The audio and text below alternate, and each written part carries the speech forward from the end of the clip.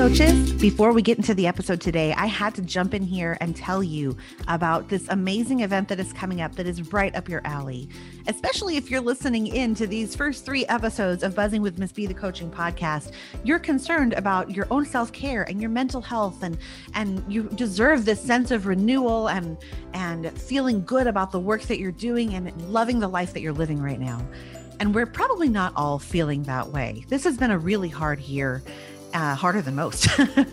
And so I think it is good to think about taking some time for yourself. And that's why I want to share this amazing event with you that's coming up this March. This is March 19th through the 21st, 2021. It's the first ever 3-day live virtual retreat for instructional coaches. The Simply Coaching Retreat is helping you renew, refresh, and revive your life, yourself, your approach to your work, and everything. It's this 3-day wellness retreat. And I am super excited about it. And I am not a wellness retreat person, okay? But I just looked at the lineup and I just think this is going to be amazing. On Friday evening, there's a PJs and painting virtual party just to relax and have fun and do something creative and crafty at home. On Saturday, oh yeah, it's all virtual, guys, so you don't have to go anywhere. PJs, you can do PJs all 3 days if you want. On Saturday, we're going to focus on refreshing you and your outlook on your work, but we're not going to get into a lot of work on Saturday because it's all about your mindset. So we're going to talk about your mindset and coaching work. There's a keynote by Kim Strobel, the happiness coach, and I've just started listening to her podcast, and it's really informative and helpful in thinking about how we want to approach our lives. There is a session about mindset and coaching, mental health and coaching, mindfulness and coaching. There's a keynote by Amber Harper, the burned-in teacher, and a closeout by Nicole. There are going to be these Simply Coached communities. They're going to be basically like a roundtable event where I am leading a session and other coaches are also leading sessions where you can break out into groups that match the work that you do and just talk and share and think and reflect with each other. So I'm really excited about that part of the day. On Sunday, it's all about reviving your coaching approach. Okay. So there are 4 different sessions on Sunday. It's like a 10:30 to 3 day. It's not like a really stressful day. You don't have to get up early even. And those sessions are going to be about different things, about relationships and about figuring out what you're going to do for the rest of the year. But by Sunday, you'll have this refreshed approach to the work that you're doing. So I want you to check out the Simply Coaching Retreat. It's the first of its kind, and I hope it's not the last because it's going to be amazing. You can grab your spot by clicking the link in the show notes where it says Simply Coaching Retreat. I'm putting that in the show notes on whatever media player you're using, whatever podcast player, and I'm also putting it in the show notes on the blog. So you go to the link for this episode and you can get the link to join the Simply Coaching Retreat. That's happening again, March 19th through 21st. If you register in February, you get an early bird rate, but please, even if you're hearing this in March, don't miss out because I think it's going to change your coaching work for the rest of, maybe not even just the rest of this year, maybe the rest of your coaching life. So join us. I hope to see you there.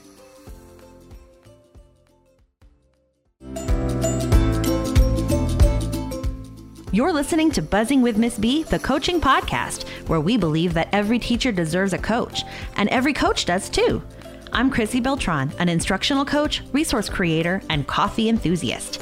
And I'm your host. Stay tuned for practical tips and honest coaching talk that will help you coach with confidence.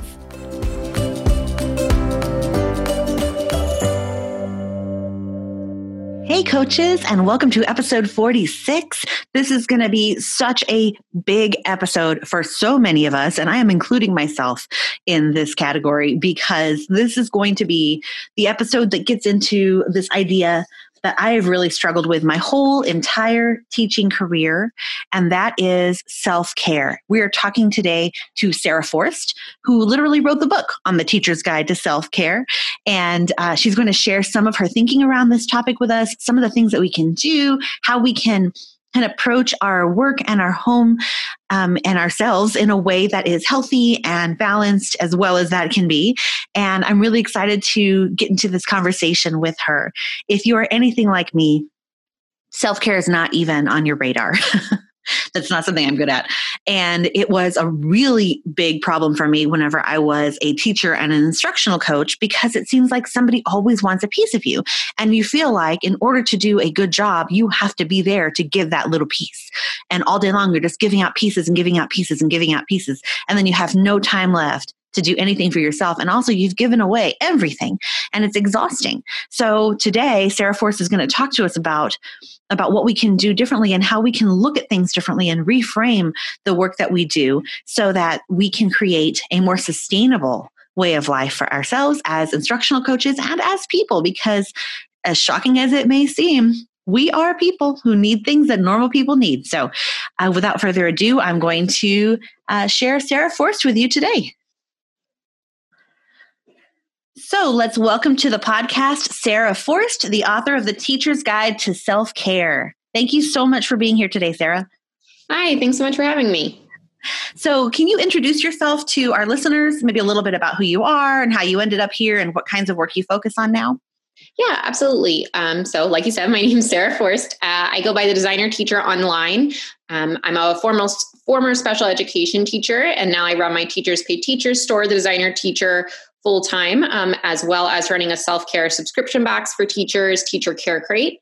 Like you said, I wrote a book earlier this year, The Teacher's Guide to Self-Care. I'd say what all my work kind of has in common is basically just helping teachers to be happier and more successful, whether that's by promoting self-care or by creating resources that'll make their job easier.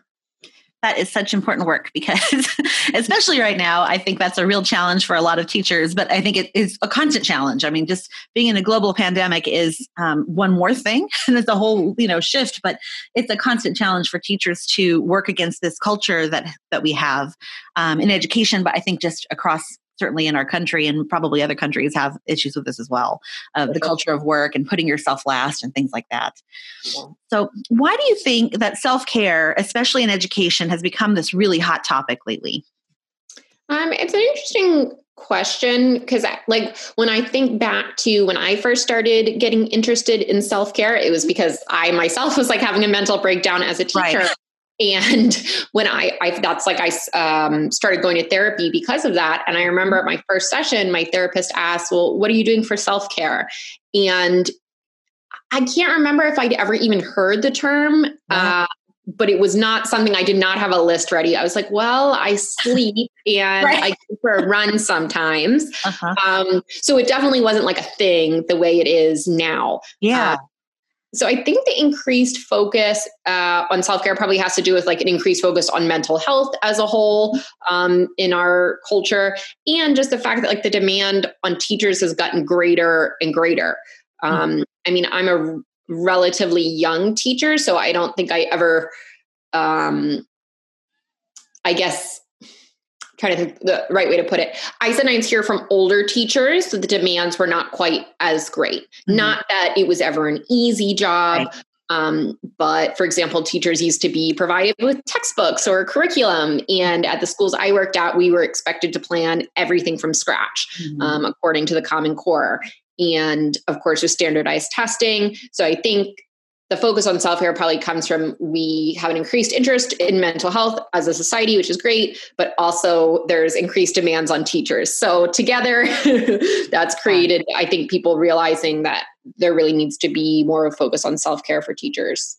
Yeah, I love that. And it is a really timely topic because I think there is an increased focus on that with mental health in general. And it is, like you said, it was not part of my vocabulary before maybe 3 years ago. And maybe I was late to the party. That's possible. But yeah, self-care was not something that I was really aware of at all being a thing. And like you said, if someone asks me even now what I do for self-care, I would struggle. I mean, there are some things that I do, but for the most part, sometimes I'm like, does that count? Is that what that is? I like it, but I don't know if it's a thing. So as an instructional coach, I did not focus on self-care at all. And as a teacher, I did not either. And really the only thing that I did at that time was I would meal prep on the weekends. because I have a hormonal issue. So I find it best if I don't have meals ready, I'm going to eat whatever I'm going to eat. And that is not going to work out for anyone. So I meal prepped on the weekends, and that, at least I had food that was edible. But like I didn't get haircuts and I didn't go to the doctor, and I would never like leave early or even what was considered on time. Like if I left on time, what was written on my contract, I would literally call my principal and say, I'm just letting you know I'm leaving at this time today. Because they always expected me to be available after hours. So I know I struggled with that, and I'm sure that's super common. So what are some of the reasons that teachers especially struggle with this idea? And why is it that we have to be taught how to take care of ourselves as human beings? Well, I think you're right that teachers do really struggle, and kind of the things that you just shared, I think that's super common. There's a quote I like that kind of explains that. It's the best thing about being a teacher is that it matters. The hardest thing about being a teacher is that it matters every day. So both for teachers and instructional coaches, the job is so important. So we focus so much on the job that it's at the expense of our well-being. I think if you work at an office where there's like a little bit more of a distance between you and the work, it would be easier to maybe leave work at work. But as teachers, you really see the impact of your work every day, which is awesome and so rewarding, but it also makes it a lot harder to just stop. We care about the students or the teachers, and we want what's best for them. And I do also I do think teaching draws a lot of sort of type A perfectionists. So we sort of never want to stop working. We always want it to be just right. And it's never going to be. Yeah, that's true. It's a very subjective field. And so it can never be. There's no point when you're done. There's no point when the kids are they're where they need to be. So I guess we're done today. No, it never looks like that. There's always something more you need to do. And that was something I really struggled with. And a lot of teachers did as well. I mean, even if you're in the most well-resourced school, you have the best students, the best parents, you're always going to be thinking, well, I could add this enrichment. I could add this decoration. And that's in the best case scenario. Right. Yeah. Yeah. So it is true that I think because I always looked at it as like morality, like it was like a moral issue to do my job well because kids deserved a high quality education. And so I think that I struggled to balance that with being a person. No, I totally identify with that, like seeing it as like a moral imperative. It's not just for me. It's not just getting paid. It is, the thing that I'm going to do or not do is going to make a real difference in kids' lives, which is true. But I think also we can sometimes take on this kind of martyr or savior complex when we put too much responsibility on ourselves. Right. Yes, that's absolutely true. So in your book, you talk about how to assess your current self-care status, right? You have a section about that. What does that assessment process look like? So it's a quiz that's basically a rating scale. So, I'm not a psychologist or anything, but, having been a teacher myself and having talked to a lot of teachers, I kind of identified some things that you might be doing if you are taking good care of yourself. And then you give yourself a rating for whether you're doing that often, sometimes, or rarely. And then things that you might be doing or ways that you might be feeling that would indicate you're not taking good care of yourself, and then kind of an opposite number scale for that and adding it together to see where you are kind of on the self-care scale, taking care of yourself. Like a couple of things I have on that are like, how often are you doing things like staying home from work when you're sick, which is like a pretty basic thing, but something I found a lot of teachers don't do, that they just go to work when they're sick. Or how often are you working every day of the week, including Saturday and Sunday, things like that. Yeah, those are really good questions. And I can think of times plenty of times I went to work whenever I wasn't feeling well. Not whenever I had anything contagious enough for anybody else to worry about. Well, it's different now, right? Yes. Yeah, it's a little different now, but yeah, in the past, just, allergies, just really terrible sinus infections and things like that you're miserable and you're dragging yourself through the day. And yet there you are, because you just cannot see. And also it's so much work to be out. It is so much work for teachers not to go to work. And so it's not fair, how much work you have to do to prepare not to be there. That's something I talk about in my book, is trying to prepare ahead of time for those days out and doing that as much as possible so that when you do need to take the day, you can take it relatively easily. Yeah. I know it's still not easy, but going to work sick is really, the path to burnout, I think. Yeah. Oh yeah, you're totally right. Yeah, absolutely. And yeah, I think that's a really good point. There are some systems we could create in advance that could make things like that more manageable. Maybe not easy, but manageable. Right. So having something ready to go or a system ready to go for when you're out. I remember my principal used to require us to have a substitute folder. And certain elements had to be in there, just already done. And then, I mean, obviously I still had to add lesson plans, but certain like how to take attendance, all those kinds of things were already in there so that I could just leave that for the sub. And that did help having that in place. So you also talk in your book about creating a self-care plan. And so many self-care approaches that I've seen don't really reflect what teacher life looks like or what instructional coach life looks like. Like, they're like, well, take a walk at lunch. My 20 minutes that I'm going to shove food in my face and stand in front of the microwave wishing it would move faster. So it's not realistic for teachers. So what could a self-care plan look like for teachers? Well, I totally agree with you that it needs to be specific for teachers or for people working in a school. Mm-hmm. And I think we need to be realistic about the fact that most teachers are going to be doing some work outside of contracted hours. Right. You shouldn't have to. And if you found a way not to do that, I think that's amazing. But I've never worked in a school where that was possible. So like having a self-care plan, it doesn't, necessarily mean you're going to be living this like blissful Zen'd out existence, or that, the stresses of your job aren't going to affect you. But like you mentioned before, it's about making it manageable so that when you do have those stretches that you can manage it, that you can become more resilient and be able to handle it.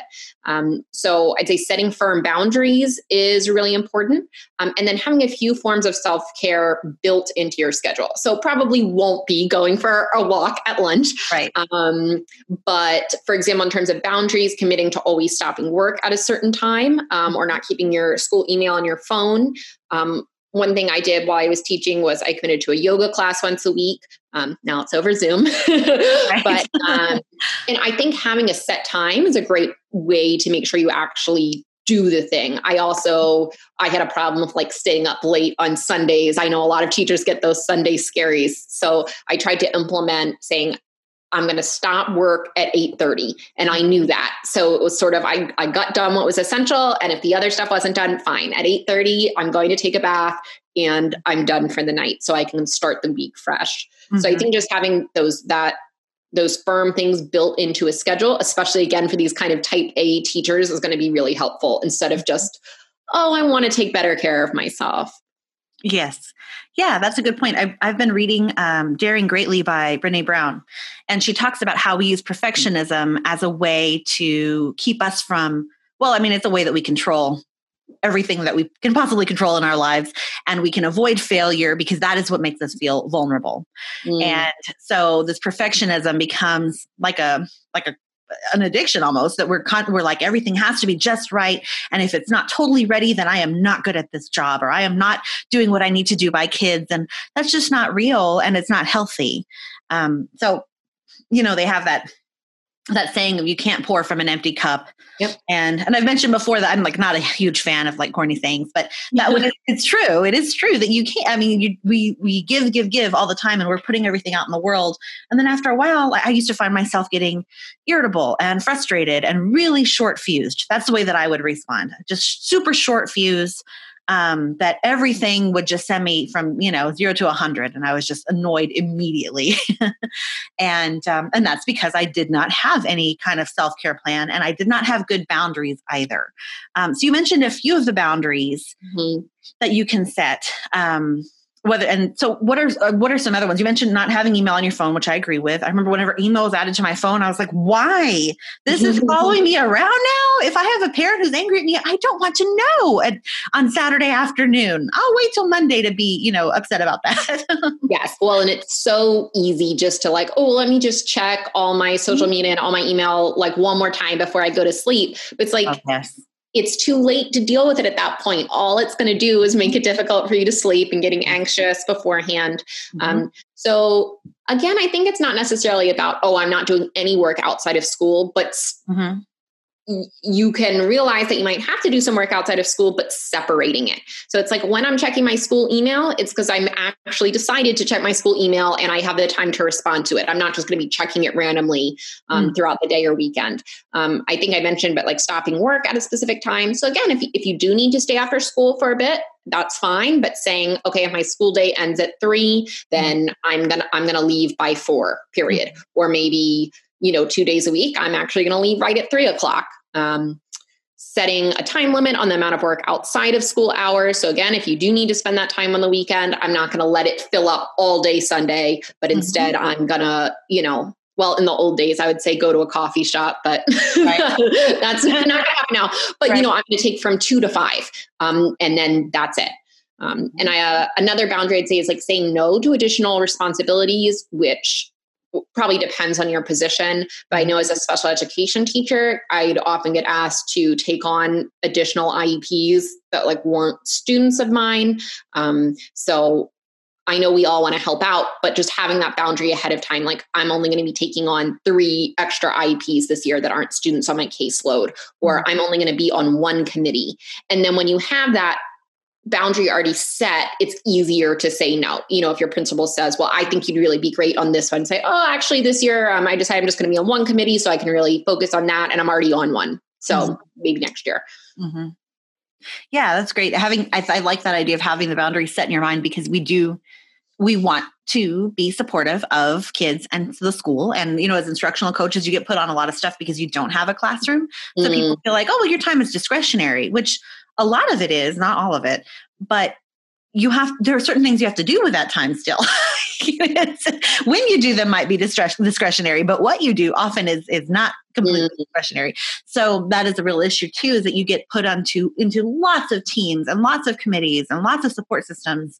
And then your whole day could be filled up doing that. And then you don't actually have any time to do the actual work you're there to do, which can only be done when teachers and kids are at school. Gotcha. So yeah, you can't be in classroom supporting teachers if you're in meetings all day. And so it can be really easy to fall into that trap whenever you are not a classroom teacher. Yeah. So I think for whatever reason, just setting that ahead of time makes it easier to say no to those things. And I think it also makes it easier for the person who's asking you to accept. I don't know why. We should be able to trust when someone just says no. Right. But if they kind of give you the reason or give the other person the boundary they've set out, it's a little easier to expect or to accept. Yeah, absolutely. I think it's almost like it's a directive from somebody else. Yes. And it's from you for yourself, but it's like, okay, no, this has already come down the pike for me. So, I got to go with this. So what are some of the most effective self-care strategies that we could implement right away? And I'm sure that some take more time and some take less time, to prepare, to plan, or to start. But you mentioned a weekly yoga class, which is something you could jump on. It takes an hour a week, but what are some other things that we could integrate quickly? Yeah, well, self-care is going to look differently for different teachers, and there's sort of a lot of different categories. So there's a wide range of activities that would fit under sort of the self-care umbrella. But I'd say in terms of what you can implement right now, I'd really think about like, what is it that you enjoy and what makes you happy? Especially this year, like 2020 has been such a drain on teachers. I've never heard from so many miserable teachers. It's really heartbreaking.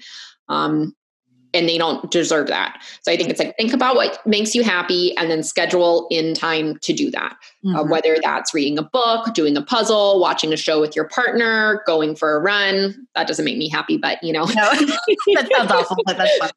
Even if it's just a half an hour, it makes a difference. And I think because there is so much stress on teachers, they might be doing even fewer of those things than usual, when in fact they should be doing more. That's true. Yeah. It's, my mom used to always teach us when it came to savings, she said, you pay yourself first. You pay your savings first, and then you pay for everything else. Because if you don't do that first, that's putting your future first.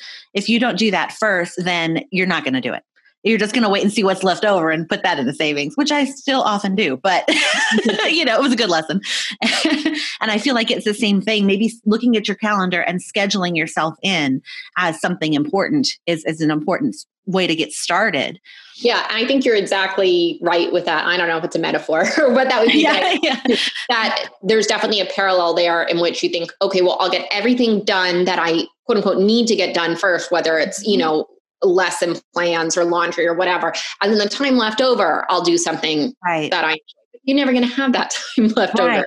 Maybe no such thing. But. Yeah, right. And even then, if you've got family and you're on millions of curriculum writing committees and things like that, then your time just disappears. And that's the time usually that I used to use to get haircuts and go to the doctor. So the dentist and all those things. So yeah, I think that we do sometimes think I'll do that when I have time, and then we don't. Realistically, I have a friend who said that she would find herself staying up so late because she has little kids and she's working full time, and she'd stay up so late because she felt like I haven't even just had a minute to myself all day. And then she'd wake up in the morning, she was super tired and she had to get ready and go to work and take care of the kids first, and just exhausting. And it was because she needed to schedule that time in during the day, which is not always possible to do every day. But if we don't try to do it, it never will happen. Yeah, exactly. So you mentioned a little bit about how to interact with administrators whenever they're asking for more and more and more.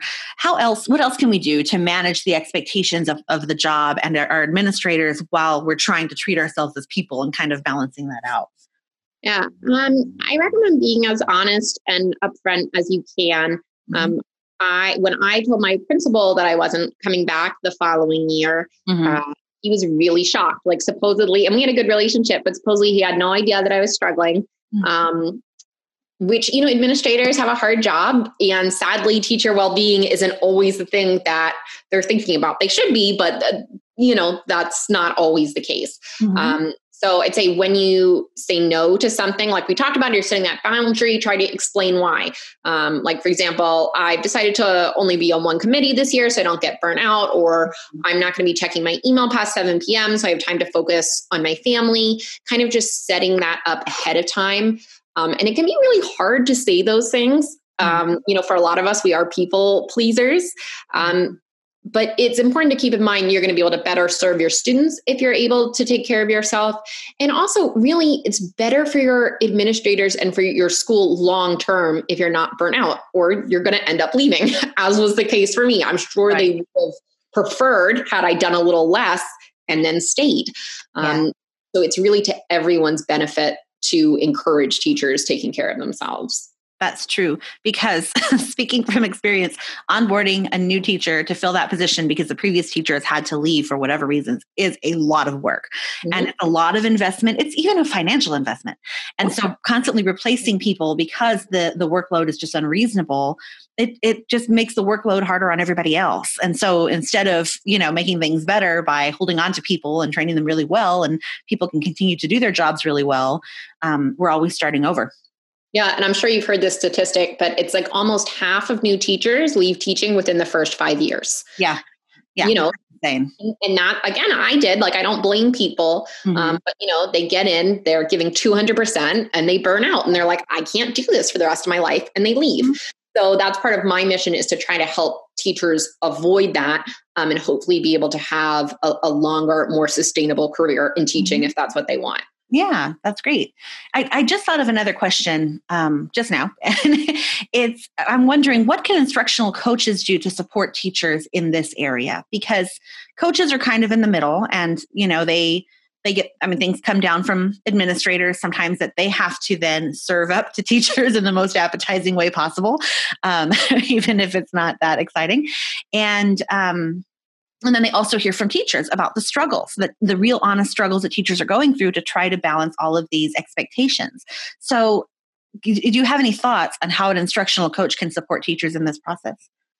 Yeah, so that's actually, it wasn't specifically about instructional coaches, but something I asked on to my Instagram followers a while ago was how can administrators best support you during this time? And I got a lot of different answers. I'm not super familiar with the role of instructional coaches, so I don't know how much all of these will play in. But one thing was just words of affirmation. Just like kids need praise and encouragement, so do teachers. And it's not enough to just be getting that. But sometimes it really goes a long way just to hear someone saying, you're doing a good job. I really appreciate the effort you're putting in. Another thing that I heard from teachers is having administrators sort of take their side when it comes to dealing with parents. Again, I don't know how much that's something that happens for instructional coaches, but just to, I mean, of course, the teacher may not always be right, but trying to support them and understand where they're coming from. And I hear you when you say instructional coaches are busy and, your time gets eaten up. But, if it's covering a class, if they need to, if that's something that you're able to do, I know that was something I heard from teachers they really appreciate. Mm-hmm. Yeah, I think those are really good things that the coaches can do. Certainly the words of affirmation. And sometimes you just need to pop in and say, how's it going? What's going on? I know that this is tough, so how are you feeling? And another thing I said was asking what we need and really listening, so sometimes it's just a matter of what can I do to help you? What can I do to support you? And then actually, really listening and trying to do what you can based on that answer. Yes, I am a huge proponent because coaches are in the middle and they're supposed to be instructional support for teachers. That role looks different everywhere, completely different in some places. But basically, they are not administrative. They are not evaluative. They are a support system. And so it really actually, coaches can serve as kind of this liaison between teachers and administration sometimes by saying, tell me what you need. And I can take this back and say, what is going to really support our teachers right now is this. And if they get honesty from their teachers, then they can take that back and frame it in the most appealing way to their administrators. So they hopefully get buy-in from their administrators because, sometimes administration speak is a different language than teacher speak. So afraid to say those things directly to the administrators. Absolutely. Very much so. And sometimes they're afraid and you're like, what is it that is making you afraid right now? This principal is not the scary person you think they are, but it's just the nature of bureaucracy, I think, sometimes. So yeah, taking things back and saying, what they really need? They need something that is ready to go every day for a spiral review, or they need materials because they don't have access to this, and this, so they're paying for it out of their own pockets. Or they need, we need to rethink our minutes because whenever you add up the amount of minutes that people are spending on different subjects, they add up to more than one day. So can we be realistic about this, And you can frame that in a way that the administrator will hopefully hear and respond to. And it might sound more like, you can make it sound more collaborative and constructive than if a teacher comes and just says, I'm having all these problems. And sometimes they're so overwhelmed, the complaints get dumped on the desk of the administration. And I get it. And the administration goes, and what would you like me to do about any of this? So then you're at odds. So that's one way that coaches can support teachers is, like you said, ask how things are going, really listen, and then serve as a liaison if you can, without obviously saying, oh, well, Miss So-and-so says she's having these problems. I mean, that's not the point. The point is to say, this is what we can do to support our teachers who are going through a really tough time right now, and be realistic about that. So, okay, this was a big topic, I think, that coaches are trying to figure out and teachers are trying to figure out and schools are hopefully going to try to figure out, but I feel like that's the last piece of the puzzle because our educational system is really what has created a lot of these issues. But if coaches only walk away with one idea from this episode, what would you think it should be? I say this over and over again, but self-care isn't selfish. That's sort of the main idea. Taking care of yourself is what's going to allow you to have a more sustainable career and better help students and teachers. Mm-hmm. So even though you yourself deserve to be happy and deserve to take care of yourself, sometimes it's hard to use that as a motivation. So if you need to use the motivation, well, by taking care of myself, I'm actually taking care of students and teachers, and it's allowing me to do a better job. Mm-hmm. That's great. Yeah, I read something recently about do something today that your future self will be glad that you did.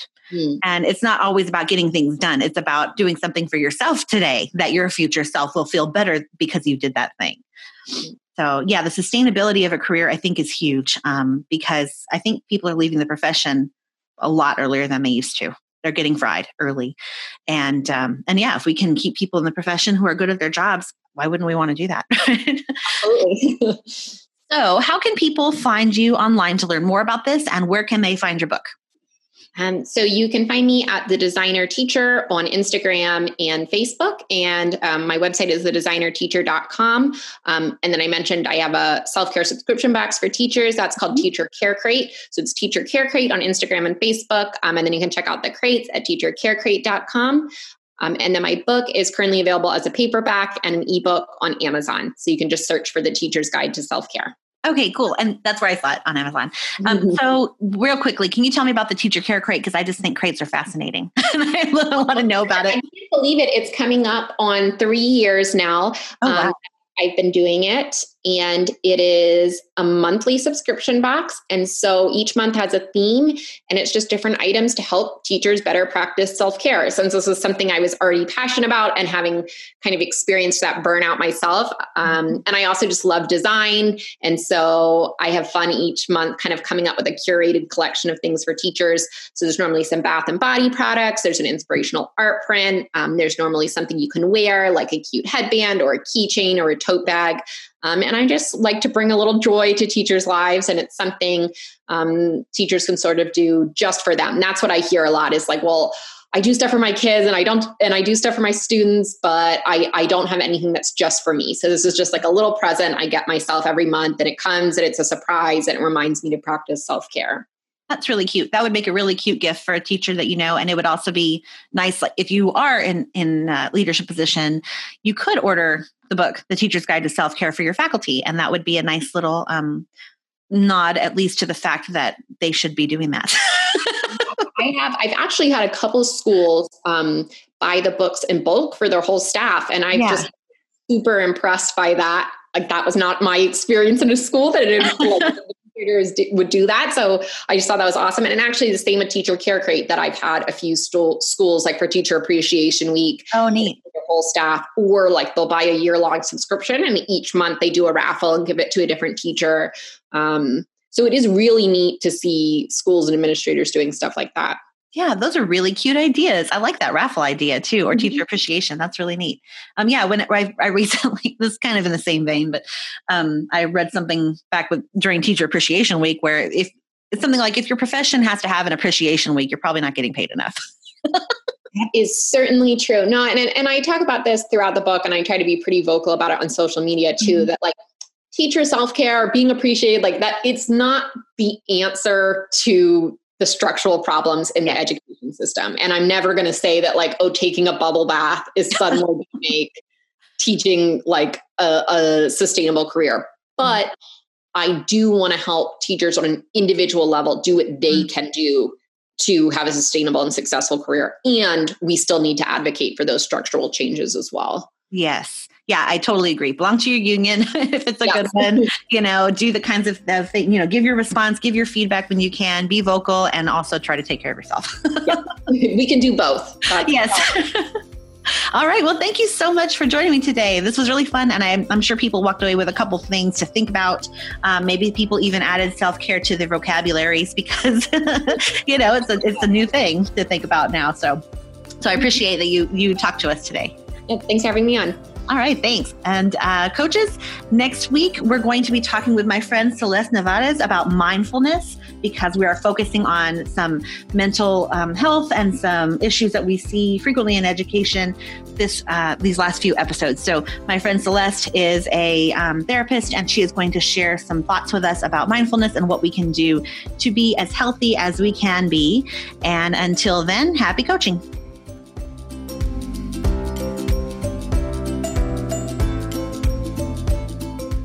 Thank you for listening to Buzzing with Miss B, the coaching podcast. Want more coaching ideas? Check me out at buzzingwithmissb.com and on Instagram at buzzingwithmissb. If you love the show, share it with a coach who would love it too, or leave me a review on iTunes. It's free and it helps others find this show. Happy coaching!